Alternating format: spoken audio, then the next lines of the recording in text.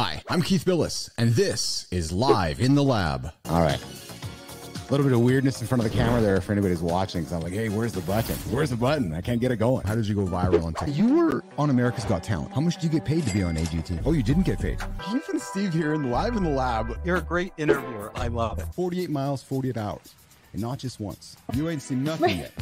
I hit 50 last time, and I'm like, yeah, things are a little different than they were 10 years ago. So trust me, things are to keep. You have no time for the BS that much of society seems to put on the table. Why is that? Like, what you're talking about is real right now. There's just no bullshit here, but it's just real. We brought you in with some Marley. I said, Joseph, let's talk music for a second. You said, well, Keith, oldies, 60s, 70s, and 80s. I've never talked to a sir before. Why are you a sir? In many ways, we're the same story. I came from nothing. You came from nothing. I think the old saying goes that if you want a trophy, you climb Everest. If you want respect, you climb K2. I've built an AI myself, and it's pretty fascinating when you can have a conversation with yourself with your own knowledge. Have you done that before? Why are we rushing to make these tools if they're all they're going to do is hurt humanity? Does the world need an Oppenheimer moment with AI? What a fun show. Hey, what's going on, Business Athlete Nation? Listen to those tunes. Ooh, a little bit of mystery. Hey, we got some mystery in the lab today. We got a guest. We got Miles Wakeham, unconstrained. So if you're constrained right now, trust me, you're going to become unconstrained over the next hour. Over this chat I have with Miles, joining us from Arizona, I believe. You know, the home of the original Winnipeg Jets? Yeah, I'm telling you. I'm bringing all these guys in from Arizona. They all want to relive my history, you know. Big Jets fan here. Had Chris McCarthy and yesterday, Ottawa Senator. Sorry, we know Chris is a Senators fan. We don't hold that against him, but you got to check out FanSaves.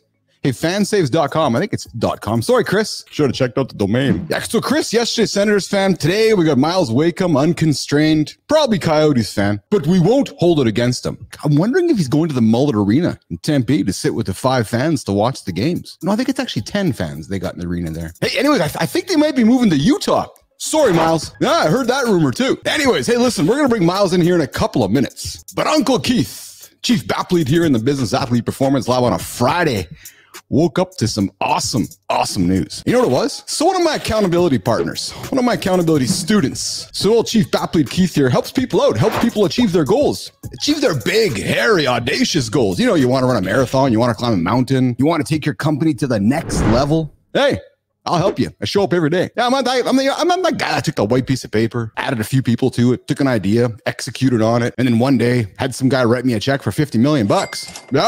Hey. So I've done a couple things before in my life, but listen, I got a note today from somebody, and I want to read it to you because it made me feel really, really, really happy. And I want to share it with you guys. So she says to me, and, you know, we're not going to name names. But before you bring Miles in, I want to leave you guys what made me feel really good today. My student, my colleague, my partner says to me, Keith, you've been great. I don't need to be coddled or pushed hard. Some people do, but not me. I just needed to find someone who believed in me, didn't judge the goal or question my goal. And that same person legitimately wants me to succeed as much as I do, she goes on to say. And then she says, Keith, and that has been you. You are non-judgy, which is nice. No judgment here. Just grace. Just grace. You haven't questioned my faith. You haven't questioned how I spend my mornings. You are supportive, regardless, which is nice. You treat each day as the goal is reached, so I feel zero pressure. You know, that the 52-day goal, and when we sat down, she had a 52-day goal. She says, you know, the 52-day goal is there, but I feel a celebration in the moments that each day brings, if that makes sense. And it does, because her and I speak about the moments behind the moments that are the true value in life. She says, I feel permission to, quote, just be, unquote, whether it's grumpy or happy, which again is nice. And then she says, I feel accountable. I feel accountable past myself. And I think that's why I'm feeling exceptionally great today. And this is a combination of you and my spiritual beliefs. I feel accountable past myself, but with full permission to, quote, just be. She says to me, Keith, you come across as a real person in a fake world. And I can't tell you how refreshing that is.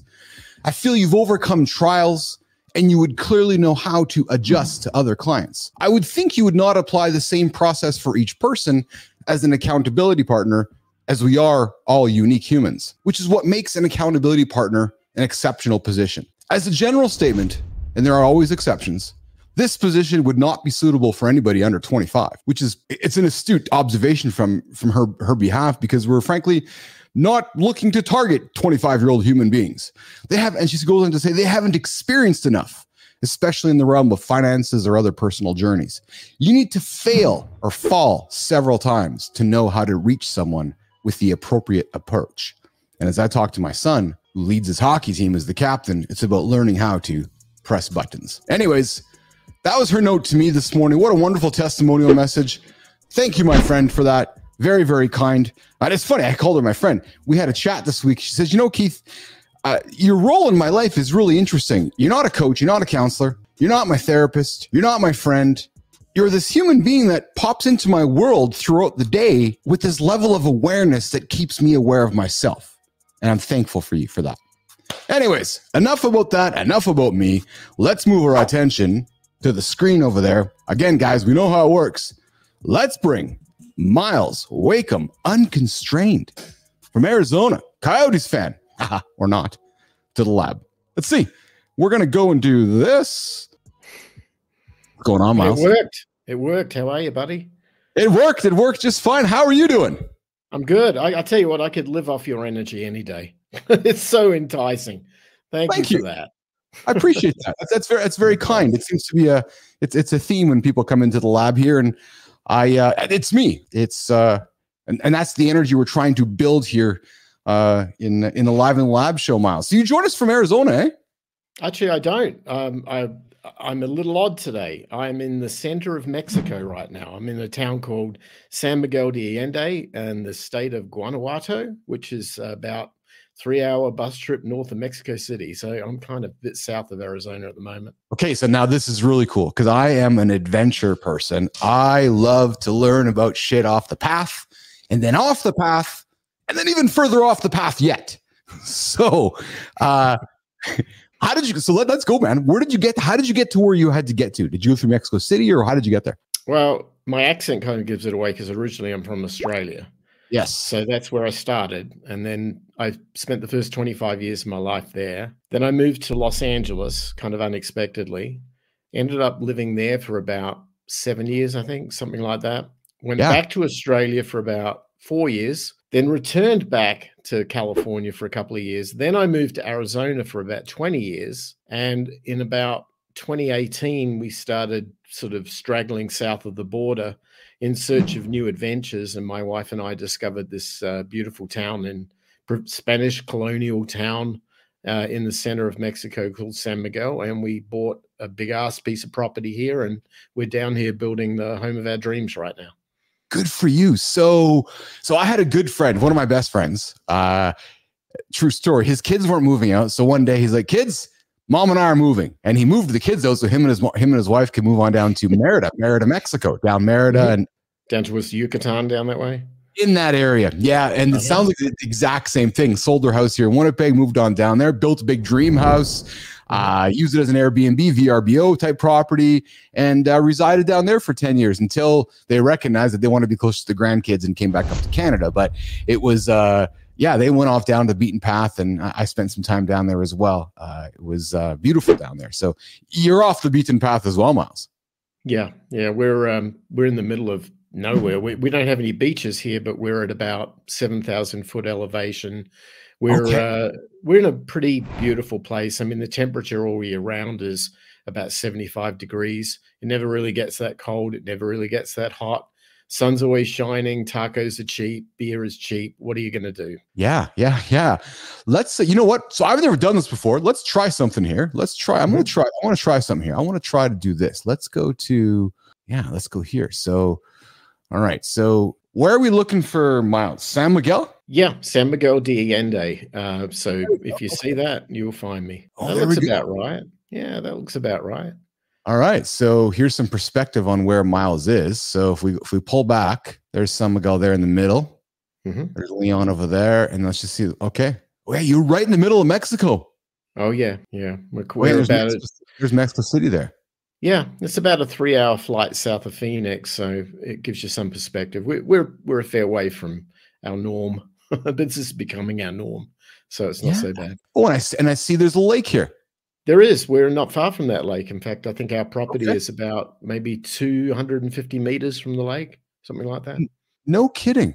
Yeah. Huh. So I got to ask the obvious question. You moved to Mexico, but you don't move to the ocean. No.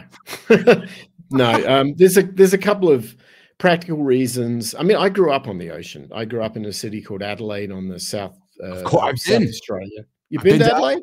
I've been to Adelaide. Yeah, I've been to Adelaide. And then I worked my way down to Port Newton, and made my way down in a boat to the Neptune Islands to spend 4 days, 3 nights in a cage in the middle of the South Australian Ocean with some white sharks. Yeah, you go up to Streaky Bay up that way. That's some of the big sharks, big shark country up there. Oh yeah, like we're talking like freaking school buses, Miles. Yeah, 18 footers. That's about normal. Yeah, I mean, I'm in the cage and I'm down there by myself and I'm looking around and I'm like, and this boat goes by and you realize it's a great white. Yeah. Yeah. yes. I think they filmed a lot of Jaws there. Apparently, the reason for it is they have a massive amount of tuna fish and the shark feed on it. So they become huge. And yeah, that's what you get. Well, true story. I went on an expedition with a company called Rodney Fox Expeditions. Rodney Fox is the guy who was the principal photographer for the original Jaws movie with Roy Scheider. And he was attacked by a shark, lost his arm. No, had not lost, had some significant harm. As a result of that, invented this cage, which allowed them to do photography and stuff for future water films. Yeah, that's us Australians. We grow up with anything on the ground or in the water, it's going to kill you. So you get used to the fact that, you know, you got to treat the world kind of with a bit of respect. I mean, if you're up in Canada, you know the drill, right? It's the same thing. Go out in the wilderness, you got to treat it with respect. You know, that's how it is. That's it. All right. So your journey. So you've been all around, but you ended up I asked the question, why did you end up in the middle of Mexico and not near the water? So wow, I don't want to give you the long story. I'll try and abbreviate it as fast as possible. I grew up in a musical family. Both of my parents were concert pianists. I was put into orchestra at the age of 5, and I was in the South Australian Junior Philharmonic at the age of 11. So I'm a musical kid. I never finished high school. I actually discovered in the late 70s electronics and computers, and I ended up becoming a software developer, and I started my first software company when I was like 15. By the age of 25, I'd done it all. I'd written software for governments, defense contractors, and I never finished high school. So I'm kind of one of those oddball kids that back in the 80s, I guess at the time, you could get away with that. I'm not sure if you can do it these days, but I certainly. Let's hang on and come back here because I want to talk, because you're saying something right now, which I want to come back to. Keep going. Yeah. Okay, so I left Australia in 25, landed in Los Angeles unexpectedly. Couldn't work in software because the immigration department in the US wouldn't give me a work permit for about 12 months. So I ended up spending all my time walking around the streets of Hollywood, got in a band. The band did really well, ended up getting almost signed to a big record deal. And right at the last minute, one of our band members quit the band and the whole thing went south. And in the meantime, I used the time I was there. I couldn't earn any money, but I had all this technical knowledge and this musical knowledge. And it was just happened to be at the intersection where all the recording studios in Hollywood were moving into the digital world, into computer recording. So I got hired, if lack of a better term, swapping time, if you like, to teach those studios how to embrace technology in the digital frame. And my payment for that was I got taken under the wing of some of the greatest engineers and producers at the time, who taught me how to work in a recording studio and run large format recording consoles. So I ended up. Drop some names for me. Tears for Fears. Absolutely. I'm a huge music guy, man. So let's go. What engine? And I wanted to be a music producer growing up because I love all this shit. This stuff all fascinates me, right? So let's dig into this world. Okay. So what happened is that I got taught the art of being on what we would call the other side of the glass. So on one side of the glass, you've got the talent, you know, with the recording, the drummers, whatever. On the other side of the glass, you've got the engineers and the consoles. And so I was able to fuse this love and knowledge of music that I had, so I could talk to the clients with this technology knowledge that I had, so I could operate the gear. And I was lucky enough to be able to straddle both worlds. And so I was a perfect fit for this. And that's where it really happened for me. So I ended up working more on the other side of the glass by the console because it required more technical attention. Eventually, when I did get my work permit through, I found a day job. I worked back in software, which was, where I could make more money because at this time I had to raise a family and pay the bills and everything. Yes. But I still spent my evenings working in the studio. So I became kind of like what they call, I guess, a house engineer or the main engineer at a big studio in Hollywood called Grandmaster Recorders. Yeah. And at the time we had a lot of bands going through, like Tool did their first couple of albums, album there. I got to work with those guys. I worked with a lot of new artists. Sensefield was a big album I did down there. I was right on the edge of doing the second Foo Fighters album. I would have engineered that if it wasn't for the fact that I got a phone call from Australia that my mother had a car accident and I had to fly back to take care of her. So I went back, and I went from a guy who came from nothing, a bag of clothes kind of thing, achieved all this success. And my day job, I just happened to get a gig working at this startup that turned into the world's largest biotechnology corporation that was Amgen. So I got all these stock options when I joined, and then 5 years later, I kind of walked away with like 7-figure incomes, so it was like, this was unheard of.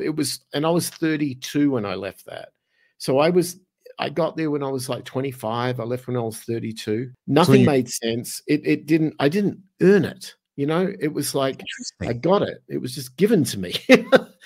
I mean, I did my thing. I did what I did, but I didn't feel like I earned it. And when I went back to Australia, the strange thing was I kind of lost it all because I got divorced. My wife, gets half of everything, which is normal. And then in the process, I ended up in a massive car accident in the outback, and I was almost killed in that. And the medical costs were supposed to be insured by the government, and they reneged on paying for it all. So I ended up having to foot the bill on everything. And I was in a coma for, I think, 6 days. I was, out, and then massive amount of damage, and I had to pay for it all. So everything I made, I lost. I walked away from that, not penniless, but almost. And so I went from zero to hero, back to zero. And then I had to dust everything up and realize that the only person who's going to pick me up off the floor is me.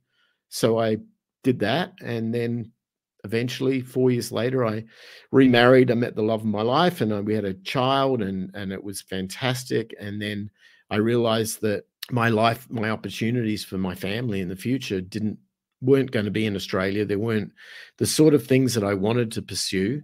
So I got back on the plane, and we moved the whole family back to California, only to discover that there was no music industry left anymore because Napster killed it.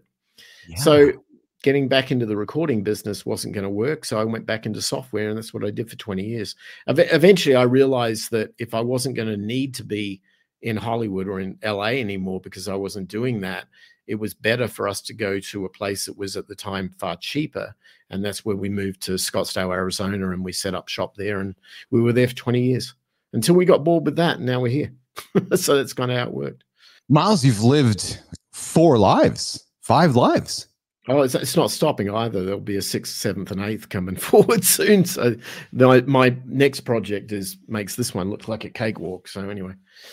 Do tell. I'm building the largest private recording studio in Latin America right now. It is huge. The amount of work in this is massive, and it's going to be an exact studio that emulates the original studio built by Sir George Martin, the producer of the Beatles, on the island of Montserrat in the 80s. It was responsible for the last 2 Police albums, Dire Straits, Elton John, Rolling Stones, you name it, everyone was there. I managed to find the guys who built that studio, befriended them, and obtained the engineering drawings for the whole place. Gave it to my architect here and said, build that. And he's built exact replica of that studio.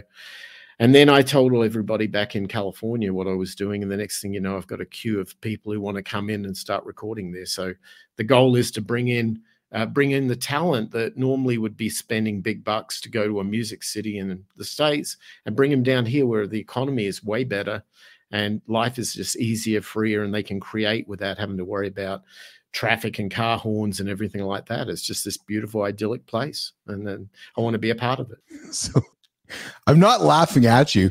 I'm laughing because when I read the profile prior to us coming on today, I read about the studio, and I got to be honest with you, I kind of had a moment in my head, and I read it again, and then I came back to it a few days later, and I was like, "Fuck, man, this guy's building the biggest studio in Latin America or North America." No, Latin America, all the way from Argentina on up. Yeah, and that's not me quoting that. My architect researched it and said this is the biggest private studio. I'm sure there's bigger, massive studios for movie sets and sound stages and those. This is a music studio, right? Like this is a music studio, yeah. So, can I offer something for you? I like to make recommendations and suggestions, and I love my audience to make the decisions. But I want to make this recommendation and suggestion, but with a caveat from old Chief Bapley and Uncle Keith here, because I want to be part of this. Okay. Can we recruit the Foo Fighters to come to your studio so you can relive what was supposed to happen before Mom got into that unfortunate situation back in Australia? And can I come hang out with you and Dave and the gang while you're making that album with them? Absolutely. If he wants to come down, I'll roll the red carpet out. No problem at all. Like, wouldn't that be fantastic to like, there's a story there, Miles. Like, we could do like behind the scenes. Like, we could tell a story. There's a documentary there. It could be like the opening of the studio. Right, where it's like a black and white where Miles is in California, both are recorded with the Foo Fighters, and then he gets the phone call and he's got to head back to Australia to take care of Mom.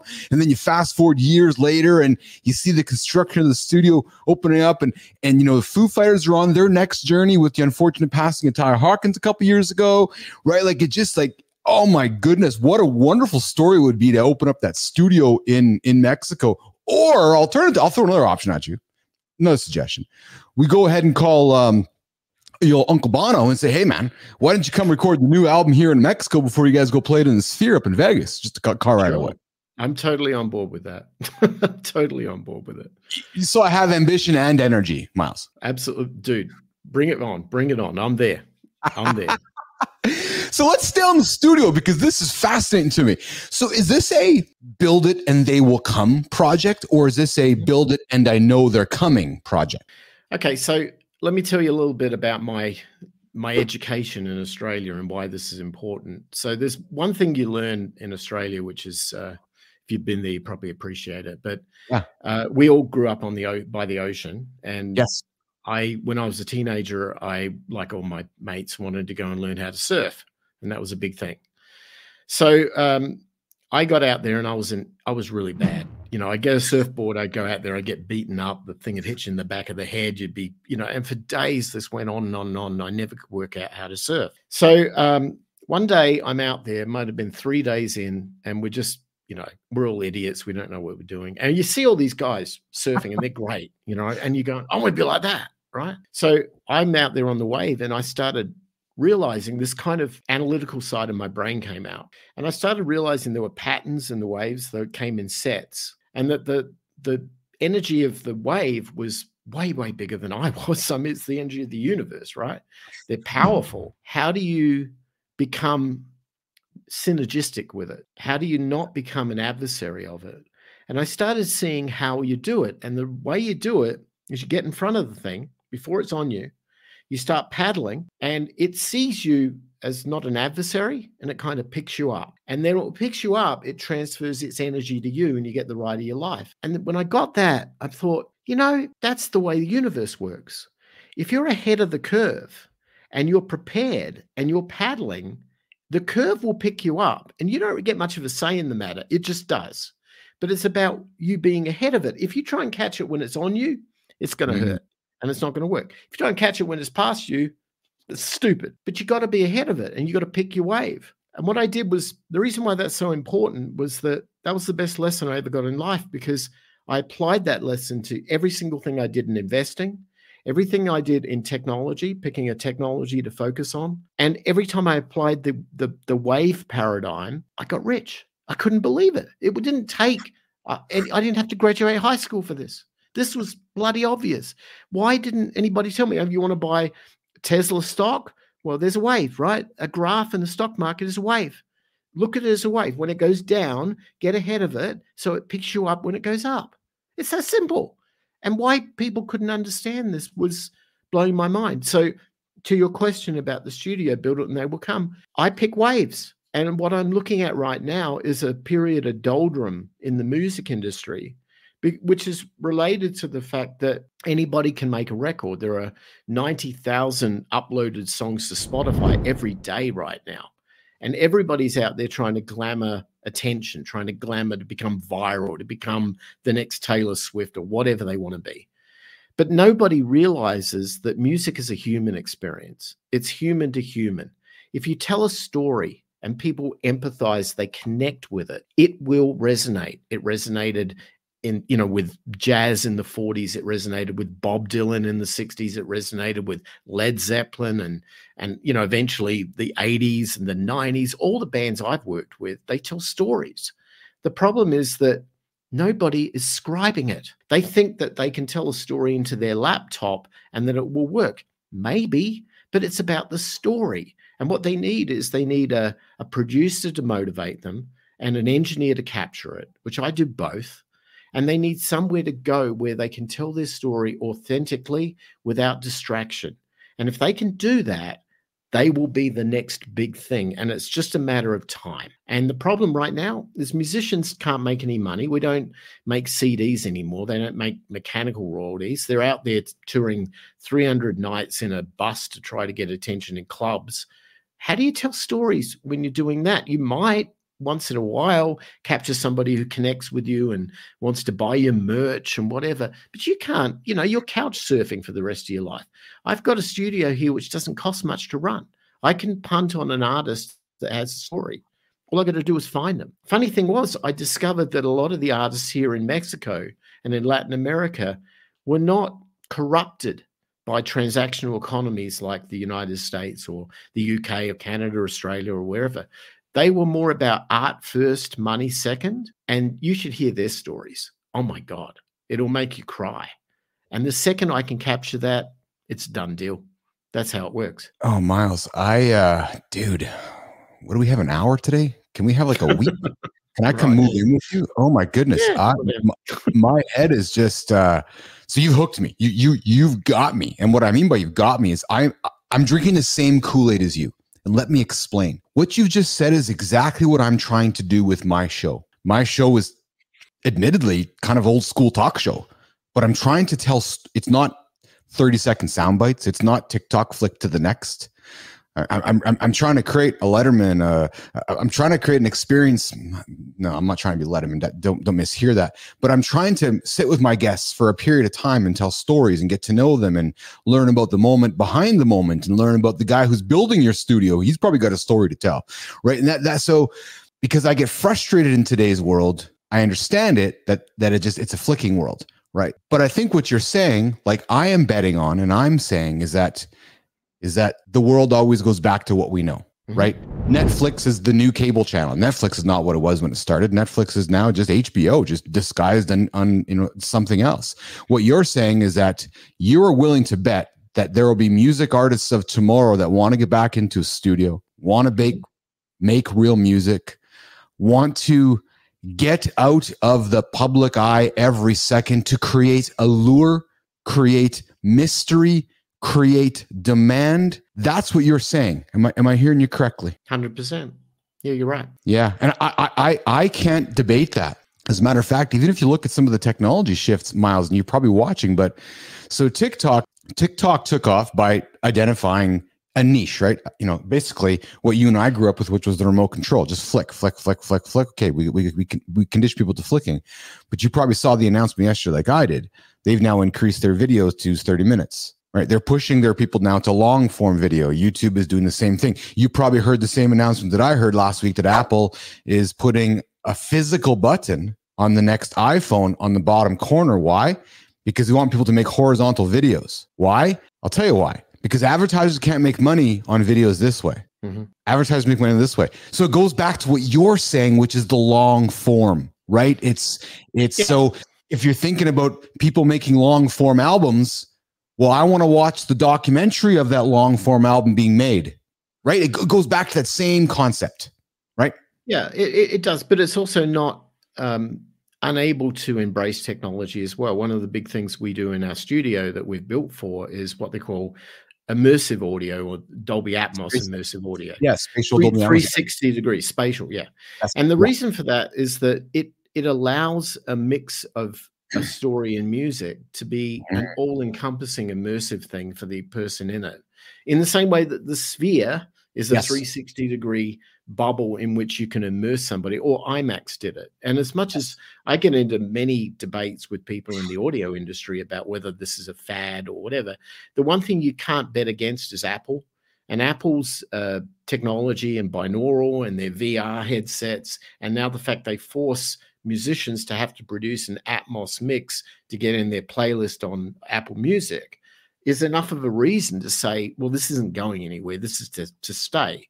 And they just increased the commission yesterday too. So if you're gonna, if they want you to record in spatial video and spatial audio, I should say, right? Yeah. So my iPhone right now records in spatial video for the headset that they released this week. So you are absolutely correct. This idea of spatial audio is not a fad. Not like when we both grew up with quadraphonic audio, right. When the Who or whatever was released it, right? That's, I believe in spatial audio like you do, for sure. And so your studio is capable for creating that kind of content, correct? Absolutely, yeah. And I've invested a lot of money to make sure that happens, because I want to make sure that we're not building a studio for 2024. We're building a studio for 2034, 2044.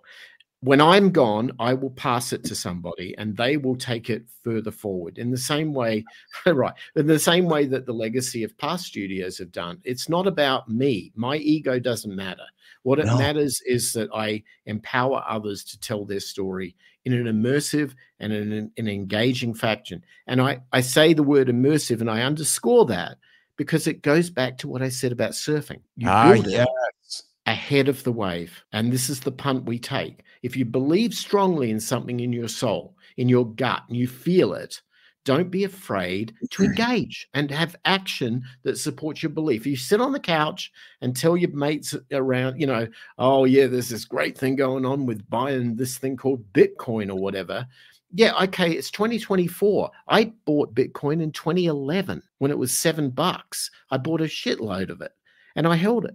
And the reason for that was that I understood the technology, I understood cryptography, I understood that we needed a transactional mechanism that would support the internet, not cash, where I have to be physically present with somebody to pass it. I needed something that was instant and something that worked, and that works for me. When you believe in something, no matter what it is, you go all in. If you don't do that, you're not living your ultimate life. And it's as simple as that. I've had several athletes through the lab here, Miles, Stanley Cup champions, gold medalists, Olympic medalists. And the theme is always no plan B, like all in, right? So it's just like you've said, is that, no, I'm all in on this. I don't have a plan B because I'm so believing in this that there's no need to have a plan B. That's exactly what you're saying as well. Yeah, you trust yourself. I mean, and look, here's, and you mentioned this, I think, in your intro to the episode. Mm-hmm. If you don't have a life experience at a young age, you don't develop the skill to become in tune with your gut. You need to be out there on the streets of Tokyo trying to be a bartender, and you don't speak Japanese, and you're out there trying to actually exist in stress and in struggle. You have to face that. You have to overcome it. And then your gut starts to grow. It's like a muscle, and it starts to hear things. And all of a sudden, 5 years later, 10 years later, with enough of those experiences, when you see an opportunity come by, you're like, I feel that. I'm in on that. And that's when you get the big reward. Otherwise, it's just roll the dice. It's a gamble. And look, older people, and unfortunately I'm one of them now, but older people have life experiences that means that when they get to, say, the age of 50, they don't screw up as much. And it's not because they're not actively out there. It's because they're farming that 20, 30-year knowledge base that they built up when they were screwing up. Oh, man. Today you build that, you've got a wealth, man. Miles, from my accountability testimony message this morning to you telling me that, so I'm going to be 52 next month, to you telling me that, I'm on the like shit's going to get easier for me. Oh man, like what a great day so far.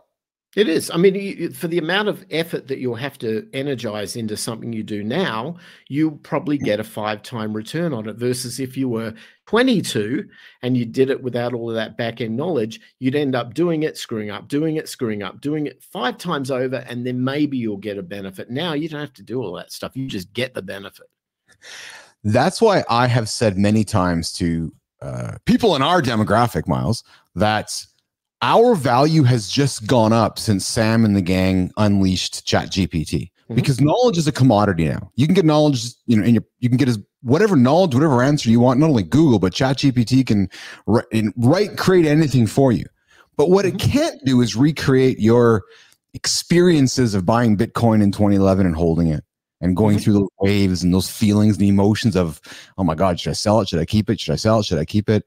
You know, bartending in Tokyo, like those experiences you talked about, right?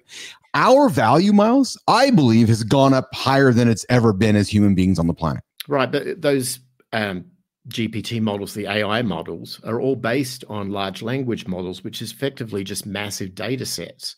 Yes. So all they can do is farm existing data and experiences that we as a species have openly given the internet. Yes. They'll farm our video right now, and they'll take from that certain things. They can't say that as a functional piece of application software, I know what the future is because I feel it. What they can say is there is enough background data to suggest that if this and this comes together, then this shall be the outcome. Now, we do that intuitively. It's normal for us, but we don't have, the computer can never sense what we have. There's a whole side of our spirit which will never be encompassed in large language models. It's part of what we see in art. It's part of what we see in music creation. And it's something that I try to have all of my clients understand and get in contact with and not be scared to address. And I find that this is a weird one, but most of the people that I know who take a job, a 40-hour, 50-hour a week, they're not doing it because they've got rent to pay. I mean, maybe they can justify it because they see, well, I've got to pay the rent, I've got to, pay the car and health insurance or whatever it is.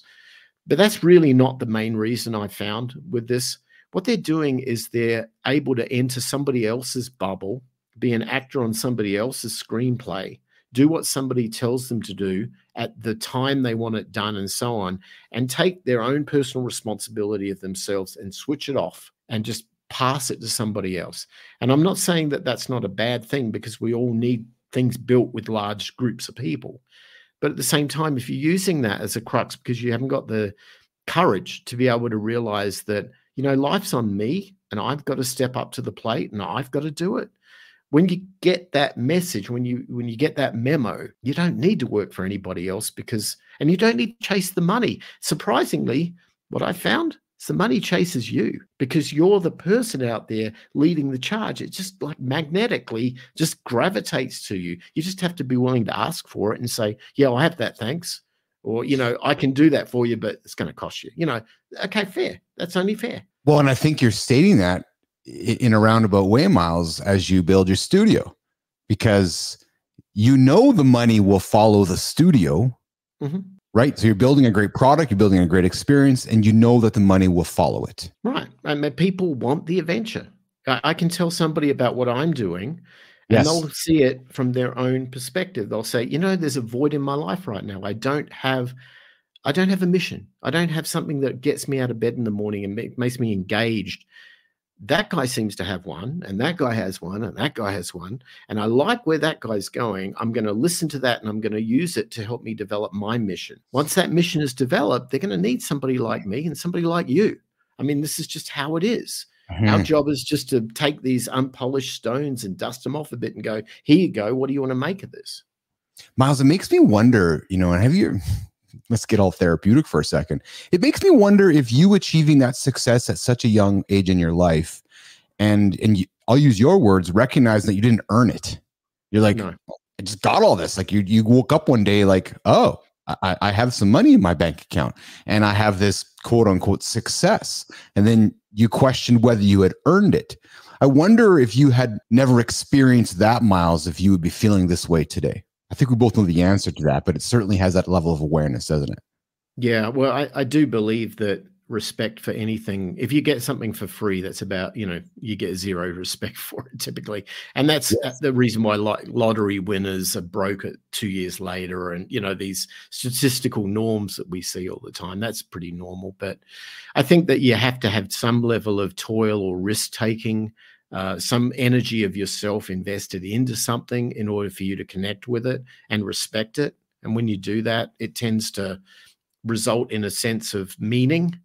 And I think I think it was Carl Jung, the psychologist, that said that 80% of the reason why we work is to find meaning in our time and our life. It's not for money. And if all you're doing is working for money, you'll be depressed and miserable. And I've seen that with my own eyes. I think we all need to actually find our purpose. We need to follow it. And part of that means that we have to insert ourselves into something and be willing to shoulder the burden of risk. And if you don't do that, yeah, you feel like I did. And that is, well, I just took a job and got all this money. It's like, well, that's great, but didn't last very long. It was a lottery that I lost. And it wasn't because of what I did. It was because I don't know, maybe people around me saw that as their lottery that they should have. And I'm like, whatever, let me just get back to making music or writing software or helping somebody out. I mean, that's all I wanted to do anyway. There certainly is a theme, Miles, of people that have come through my lab, of people that react to life and wonder how to get to where you have been, or perhaps what I have done. And then there are those that just proactively live life. And I got to tell you, because I do the show every single day, I've been doing that for a few months, and I've met tons of people like yourself, and these constant themes are fascinating to me. Like, it's just this, like you wake up every single day with a clear purpose, a clear mission, and you actively chase and live life. I can tell. That's just what you do. It's what you do. Right. Mm-hmm. Yeah. And I connect dots. Not everybody though. Right. But I connect dots because I realize the one power that we have. This is really valuable. I've learned this one. There's one of you. You have a finite, singular, myopic amount of time. You don't know how long that is, but there's one of you and you have time. Yes. If you want to do things that are beyond you, you have to scale, meaning that you either have to employ other people to do things, or you have to do things with far more efficiency to be able to get the power of 10 of you coming out of one of you. So you invest 1 hour of time, you have to have 10 hours of output from that. Those things are really important because once you understand the power of the tools that we as a species can create, we are, as human beings, the only species on this planet that are tool makers. And that's why we are an apex predator now, because it's not because we're the biggest and it's not because we can beat a shark. No, we can't. Shark will kill us. But what we know is how to build a cage, and we know how to go in there and build a weapon, and we know how to build a shield, and we know how to build. And that is why we're the apex predator. We've learned how to scale ourselves. And because of that, we can create huge things, exponentially huge things. But at an individual level, we also have to learn that we are most important, that we have to scale ourselves. And I learned that lesson probably about halfway through my life, that if I wanted to actually succeed and not lose all my time, my one and only life, my one and only myopic amount of time, I couldn't give it to somebody else who would just treat me like a pawn on their chessboard.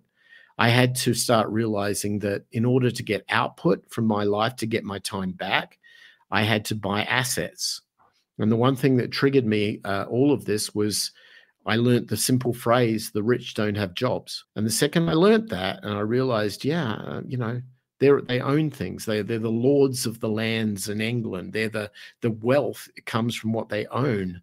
If you can own something that you can get yield from it, like a farmer farms crops, like a real estate investor gets rent, like a dividend stock investor gets dividends, then all of a sudden that yield pays your cash flow and you get all your time back. That was critical. When I learned that lesson, I started realizing that it's not about me. It's about what I can control and what I can own. And once those things are in place, and I'm not trying to be greedy, I'm trying to be sustainable. I just want to be able to have enough money coming in that can pay my burn rate of what my expenses are going out, because the ultimate profit from all of that, I get my time back. And then I can go on these wonderful adventures and travel around the world and do crazy stuff because I don't have to worry about the bills. I mean, the investments cover me for my journey of what I want to do in my one and only life. Inspiring, Miles. Inspiring. When's your studio opening? I'm hoping by the end of this year, by the end of 2024. I've said that before and been wrong, but we are so far in on it right now that we're doing it. We're also, the property is an acre of land, and half of it is the studio and the other half of it is our house. So I didn't want construction going on while the studio was active, and I didn't want the studio construction going on while we were trying to live in the house. So I'm trying to get both done at once. So I'm saying end of this year conservatively, but I plus or minus 6 months, I guess. I don't know. My friend, as I mentioned at the beginning of our discussion, built his dream place in Mexico, and I recall laughing with him, as he called himself a gringo, that time was not really what he was used to when he worked in Canadian or North American culture. So when I asked him, so when's your house being done, Chuck? Well, I'm not sure. Maybe sometime in the next 6 to 9, maybe 12 months. Depends if they show up tomorrow. So I'm suspecting that might be kind of reading in between the lines of your experience as well. Yeah, in the local dialect, to answer that question, it would be mañana, right? Because mañana never comes. So your project must be a substantial economic boost to your community. I hope so. I have been relatively covert about it. I haven't really gone out and told. Look, people who know me and know why I'm here, they know what I'm doing. And people in the musical community here in San Miguel know what I'm doing. And that's fine. And people that, good friends of mine back in LA, they know what I'm doing. In San Francisco, they know what I'm doing. Yeah. But until I've done it, I feel it's disingenuous for me to go out there and promote, vaporware, if you like. I have to deliver it. Yeah. So once that's happened, then I'll take it to the next level and I'll probably engage a marketing agency and do all of that. But prior to that, I'm trying to just focus on, let's just get this thing done so that we have something to really talk about. But meanwhile, gear is coming down. I'm freighting in a lot of vintage gear that I've been able to find from travels around the world and picking up little pieces that are really important, little pieces of history, and making it a part of the studio. And, that's been exciting. Will there be a certain analog component available to an artist if they want to come and record in the studio? Yeah, I bought one of I think there are only 3 of these in the world right now, but I bought a Neve console from the only other one that I know of. Was one in Dublin, Ireland, that a friend of mine has in their studio, and there's one in Muscle Shoals, Alabama, at a studio there called Fame, which is noteworthy because that's where like Aretha Franklin and Otis Redding and all those guys came from. I have the same console in my studio that these guys have, but other than the 3 of us, I don't know of any others in the world. And that's to be able to connect our history and that organic analog sound, which is what I was originally trained on, with the newer digital technology and Atmos and everything else. And there's a constant theme of that going on in the studio. In fact, if you'll allow me, I'll show you something. Okay. Yeah, absolutely. 100%. I always got time for show and tell here in the lab. We are hanging out with Miles Wakeham, joining us from San Miguel, Mexico. We are talking music studios. So he's recreating, while he's getting himself set up here, he's recreating the famous studio that Sir George Martin created for the Beatles. So he's doing this in San Miguel, and he's doing us show and tell right now. So let's see what he's got. Oh, hang on a second. Sorry, I got to get these headphones back on. All right. Oh, geez. Sony and their headphones, I'll tell you. Okay, sorry about that. I'm sorry. Right. You asked a question. Let me get that first. No, I was just telling the audience what you were doing. I just was reintroducing the show here. Yeah, I was just doing my hosting stuff. All right. So let me show you something. Please. This is from 1971. This is a Neumann U47 microphone. They're very rare. I don't know how many of these are in the world. They're made in Germany originally, but they're very valuable because they're very rare. This microphone is particularly important and precious because it was used for every single AC/DC album for Bon Scott, the late Bon Scott, from 1973 until 1977.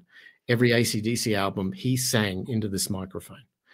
Come on. Dirty Deeds, Long Way to the Top, Highway to Hell, all those songs, that microphone. And that's not the only one.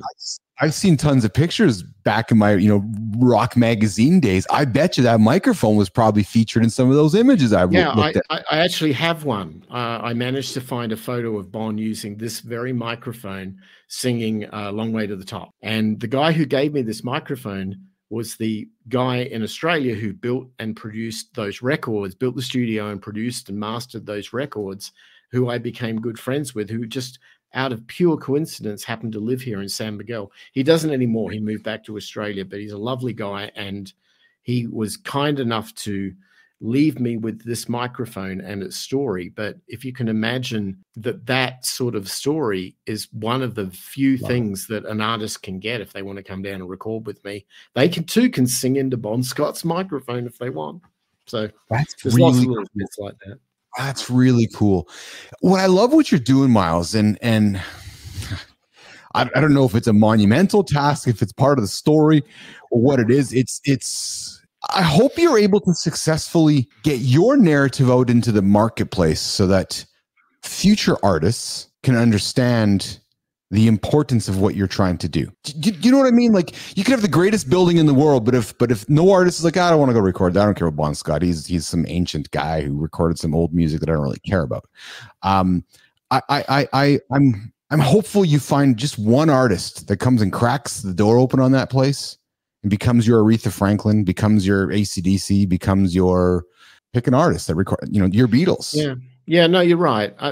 I would love it if there was some way that an artist let me explain this a bit.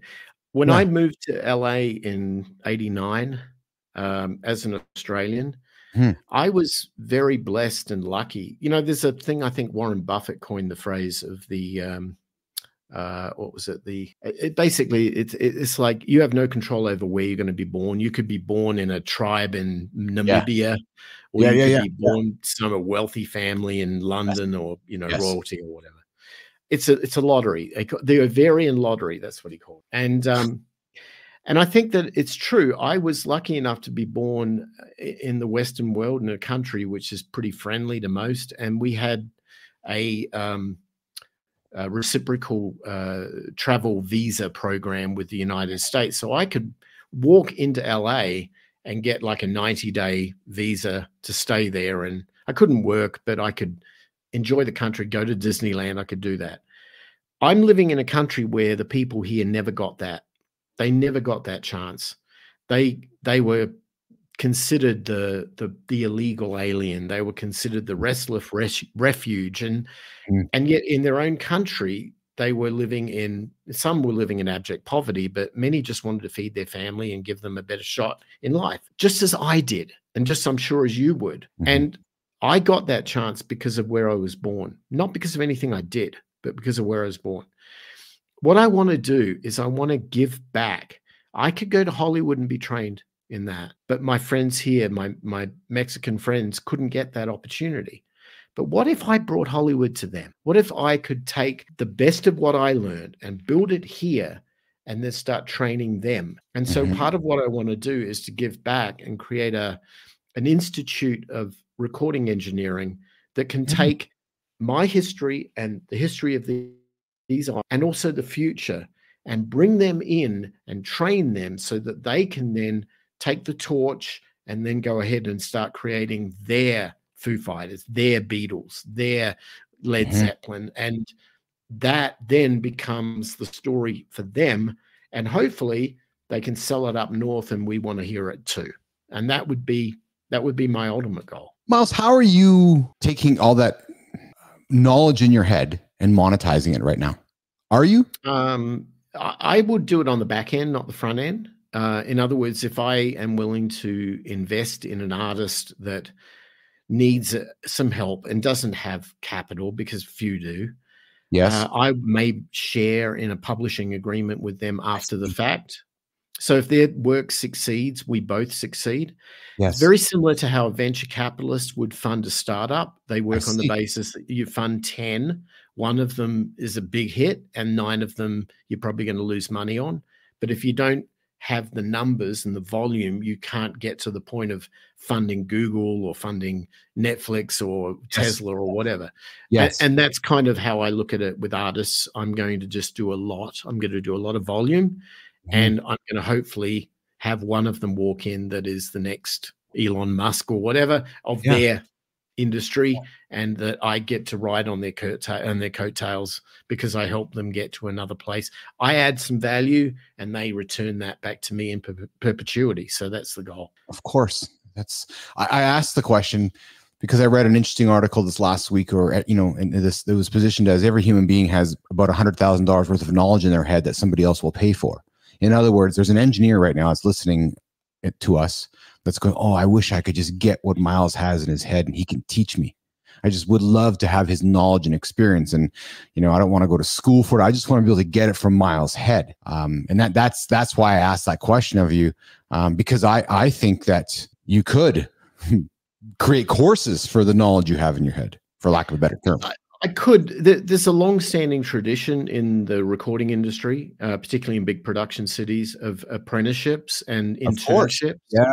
Yes. And it's not uncommon. You know, I was lucky to kind of jump the shark on this, but it's not uncommon for people who enter into that industry back in the day when studios had budgets and a lot of work going through them, that they'd go in for 1 or 2 years as an unpaid intern, cleaning the toilets and getting coffee for the clients and bringing back the pizza. I mean, that was their job, on the pretense that one day the main engineer gets sick and this person's got to sit in the chair and take it over. That's how this industry has always worked in the past. And so I tend to think that maybe I have to be somewhat respectful of that. Yes, because interesting. It certainly should be the case in the future as well, that maybe that I've got to do something along those lines, because I won't be able to do all the work. I need help. And so if I can grow my own interns and grow my own second engineers and then eventually promote them up into first engineers, then I can do what George Martin did. He didn't run the sessions at Air Studios Montserrat. I know. Yes. He lived up in the house and let other people do the hard work. They just called him when they needed him to add inspiration or direction to something. Yeah.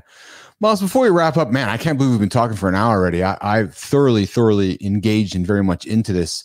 I recently had a guest on my show, somebody who's been in the music, the booking, the promoting industry for 40 some odd years. He's booked some of the world's biggest artists here up in Canada, across the country. And him and I had a big discussion around the sphere in Vegas and around today's and tomorrow's music, and how that facility itself creates challenge to today's artists because it's a technologically advanced facility, and there's maybe only a few artists that could use it to its potential, like U2 or maybe Coldplay, or artists like that are global, that have a visual presence about them. Where I'm going with this is, I said to him, his name is Kevin Donnelly, does the world need to get used to seeing some AI created, influential created artists? Do we need to go through that phase of, I'll call it fakeness, or AI created content, before we go back to an analog storytelling world again? We probably always have. I mean, if you think of bands like Milli Vanilli in the 80s, and oh man, good call, good answer. You're right. I mean, we've had a lot of the imposter syndrome. They were manufactured. Yeah, you're right. You think of, like, America's Got Talent or something like that, or American Idol, or what are these shows? They're manufactured, and there's been a lot of musicians who can't stand it. I'm probably in that camp.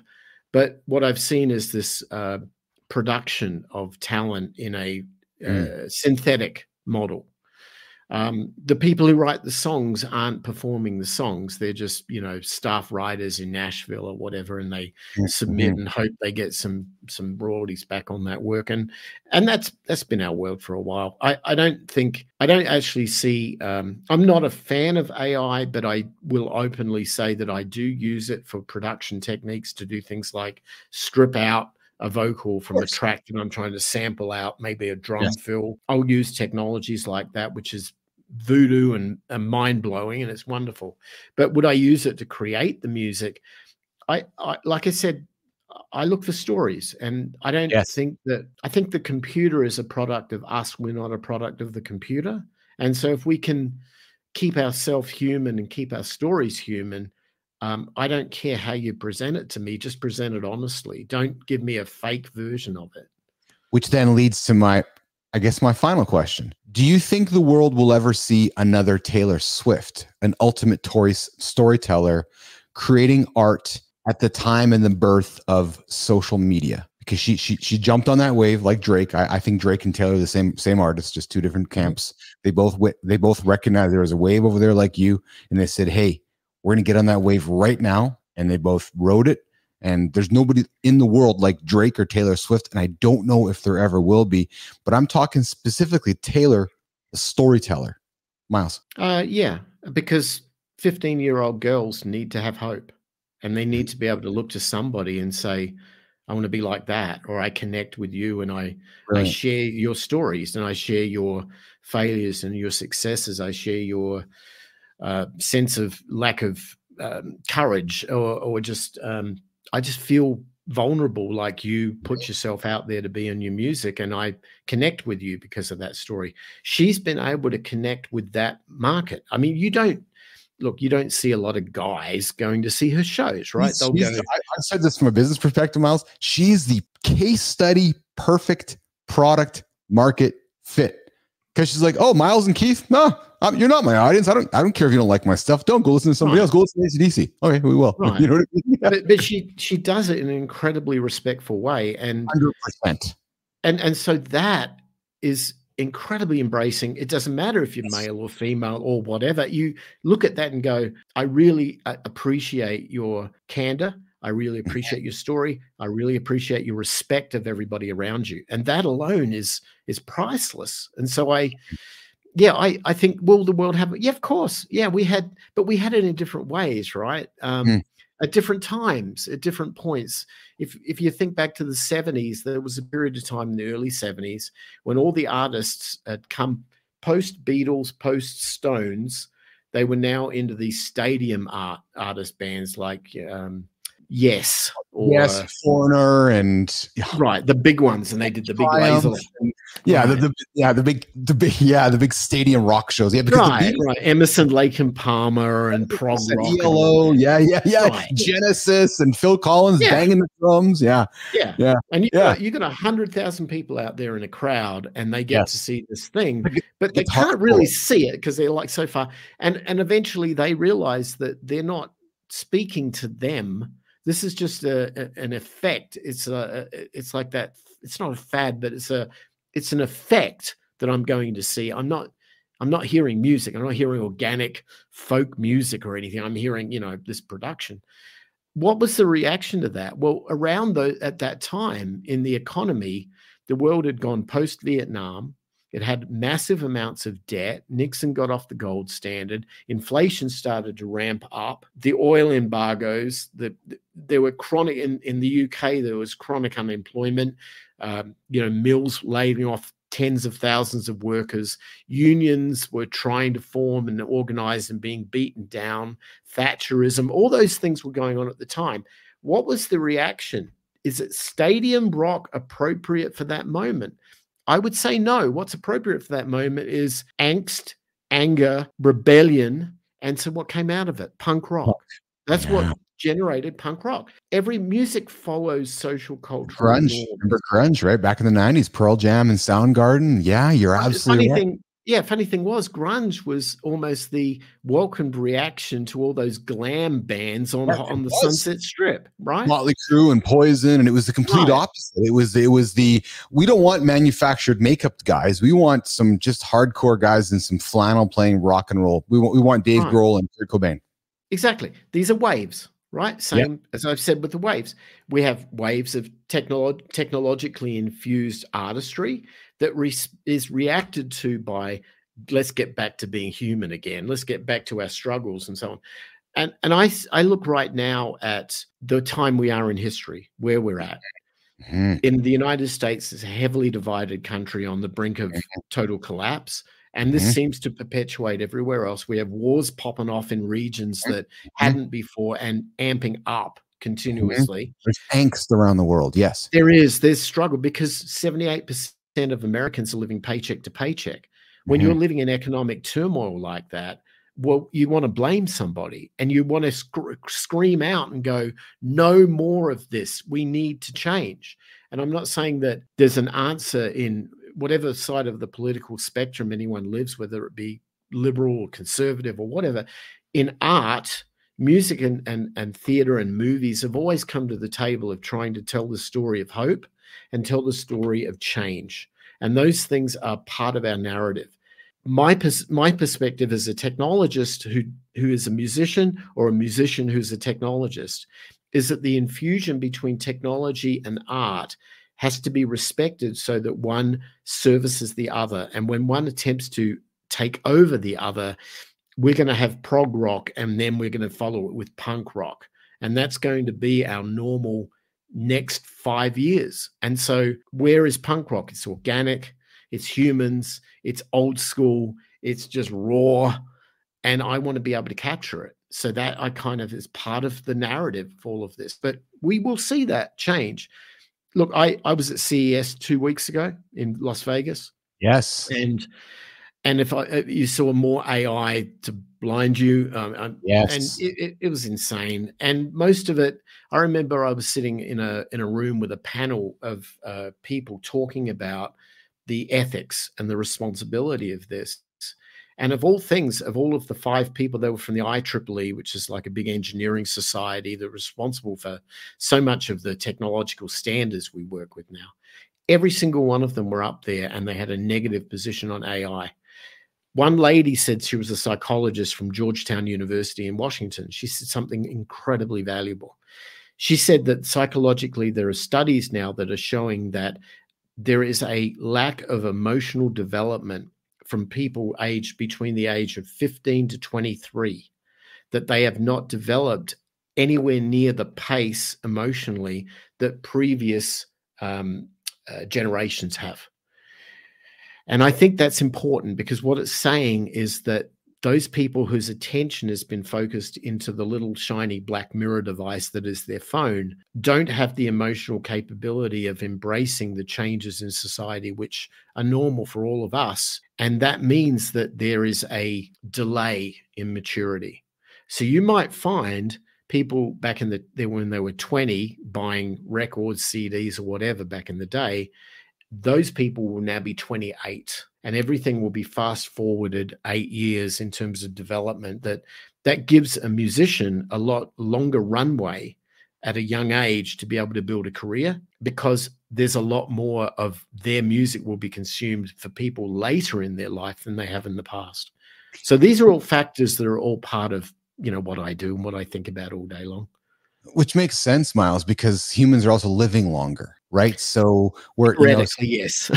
we have our challenges in the US on that one, yes, but yes. But there's discussions around, is the planet ready for more humans living to 100? Because it's happening. More and more people are living older, right? So, and biotechnology and medicine is making people live longer. So it seems to make sense that emotional maturity, or whatever you'd want to call it, would be delayed a number of years because 21 is not the same. What you're saying to me is that 28 is now the new 21. Correct. That's exactly right. Yeah, and kids are going to live at home longer, right? Which is exactly what's happening. Yeah, delaying. Yeah. Everything's delayed. I find dude, you're fascinating, man. Hold on a second. I got to address the audience here for a second because, hold on. So, audience, you know how I have favorite guests. And every single show I have a favorite guest. Don't tell everybody else this one, but this one might be my favorite guest because. Anyways, so I think the next 12 months, 18 months are going to be fascinating with politically and musically in the United States because of what we're talking about right now, right? And what's going to happen culturally, right? Like, does Taylor open up her playbook in October and tell the world to go vote blue democratically because she has that power, right? And then, because let's face it, right?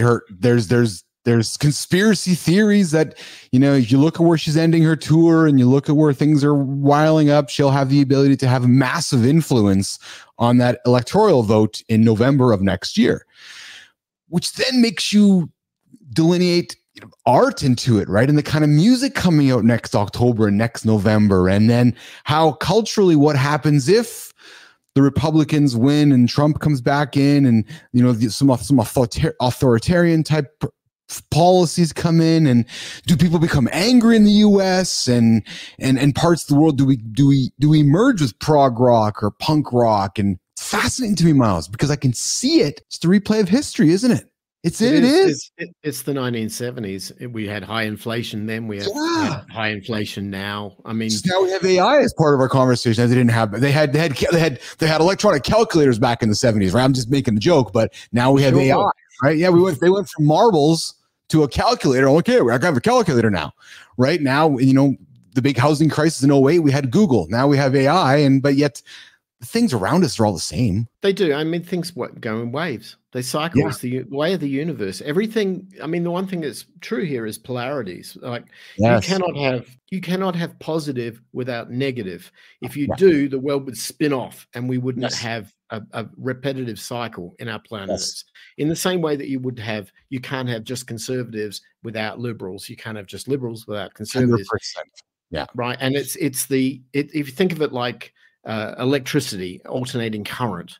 And it's the same in sound waves. Sound waves are resonant because they go up and down. It's the phases that we work with in sound. And these phases are the same thing that happen in all forms in the universe. It doesn't matter where you are. And if you understand and respect that, it's not the entire narrative to how everything works, but it sure as hell works really well in money. I know. Yeah. But what I don't like, Miles, and I know we got to go here, so I'll wrap this thought up. But what I don't like is the world seems to be moving in a direction, or it has been for the last few years anyways, of we all got to get into our own echo chamber and like what each other's saying. Because heaven forbid we're going to disagree with something. Heaven forbid we can't have a human dialogue and recognize that you have your fears as a human being. I have my fears as a human being. I put my pants on the same way that you do. Just because you think the sky has a different color of shade than I do doesn't mean that we have to hate each other. Yet that just seems to be a narrative unfolding around us, which is, I don't agree with you, Miles. You're a jerk. See you later, man. Instead of, hey, let's talk about this. We can't look into each other's eyes when you're posting a comment on the bottom of a YouTube feed or an X or Twitter response. I mean, we are isolated. We're not connecting at a human level. We're not understanding and empathizing with the other person. You might not agree with their situation, but I'd like to at least listen to it and maybe try to understand it. Yeah. And then maybe at that point, I still may not agree with it, but I'm going to be respectful. I'm not going to say you're a jerk. I'm going to say, I don't actually agree with that. I believe this. However, I respect your ability to say it. Yes. And I've enjoyed you presenting it to me because it's helped me think things through and understand. We don't have those conversations. We stopped having those when we started texting rather than phone calls. All of a sudden we all retreated into our corner.